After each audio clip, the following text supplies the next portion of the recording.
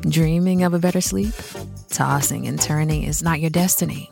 And Ollie is here to help. Ollie invites you to sink into sweet, sweet slumber to improve your mental and physical health and overall wellness. More than just melatonin, Ollie's ingredients help you unwind your mind for a delightfully dreamy drift off. Sleep is on the way at Ollie.com. That's OLLY.com.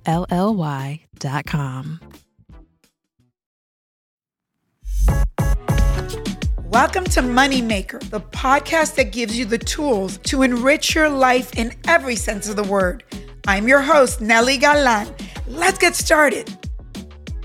I am someone who has worked many years, more with artists even. I mean, I've worked a lot with business people, as you know, from my backstory. And I do have a split love life because I love finance and business and entrepreneurship and all things to do with financial literacy. And I also love the arts.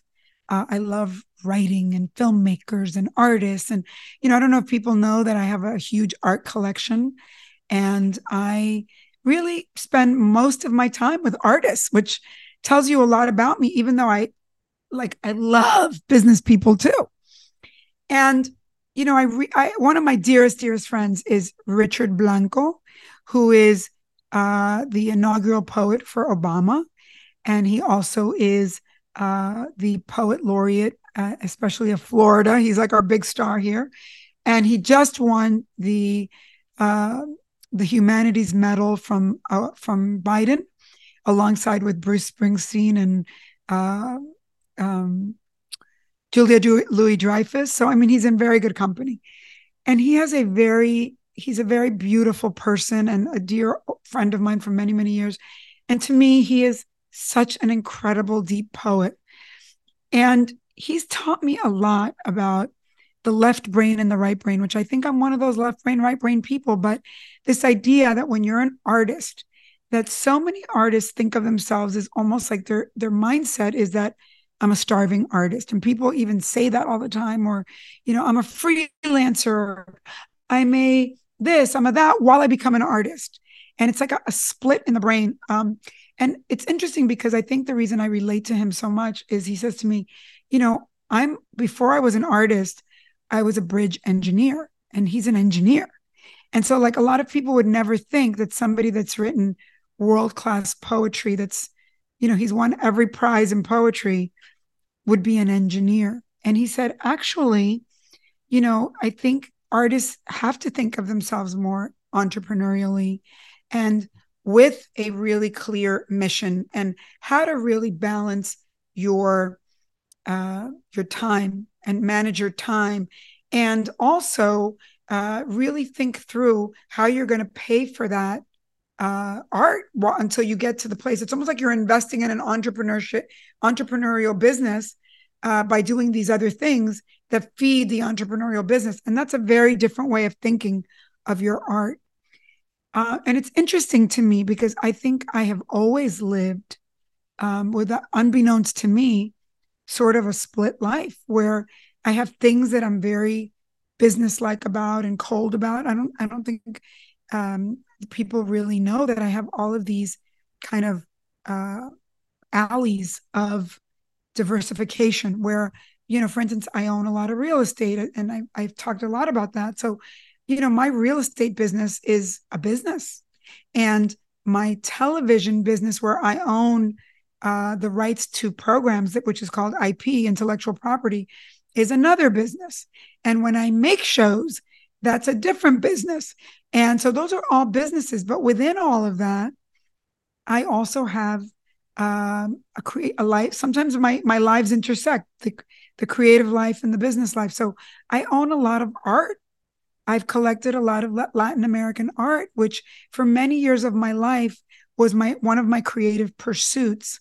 I don't think people know that I was on the board of the Smithsonian. I'm now an alumni member of the board of the Smithsonian. And I helped sort of gear this idea of an African American museum and a Latino museum. So, and that was strictly from my heart and my soul and my art and loving art. And yet now it's gone into my business side because a lot of the art that I bought is valuable, and I have to sort of split it into my art that is very valuable and I have to figure out what to do with, and some things that I just have bought because it's my joy, right? So I do think that this world of art and the world of business tend to not be together in the minds of people, that are artists or in the minds of people that are business people. But what I've learned from my friend Richard is that they actually can coexist, and that we actually have to name it that. Like, I think at some point in the past, it would seem flaky if you said, I'm a Wall Street finance person, and then I paint on the side. They think, what are you? You're just trying to be, master of none, jack of all trades and master of none. And in today's world, I think we've realized that so many of us have these different sides to who we are, and that those sides can coexist, and that you can be, for instance, a famous actor that is also, flips houses on the side, and that's a whole other business that you have, and that they both feed each other. And so I think it is in that mindset that I am choosing to live these days. Like, I'm leaving to go to a writing retreat with 10 writers and spend a week writing. And it's definitely going to be in my creative, complete heart, complete soul side. But I don't know what's going to come out of that eventually might go into my business side. And I try to live fluidly between those two things. And I think you're going to hear an incredible talk with Richard Blanco, where he kind of makes it more concrete for you and explains how to put structure around your art and structure around everything you decide to do, so that it's all congruent with each other and it's all one big flow.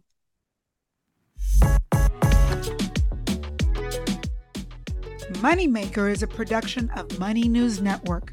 Moneymaker is written and hosted by me, Nelly Galan. Our executive producer is Morgan Lavoie. Thanks for listening. See you next time.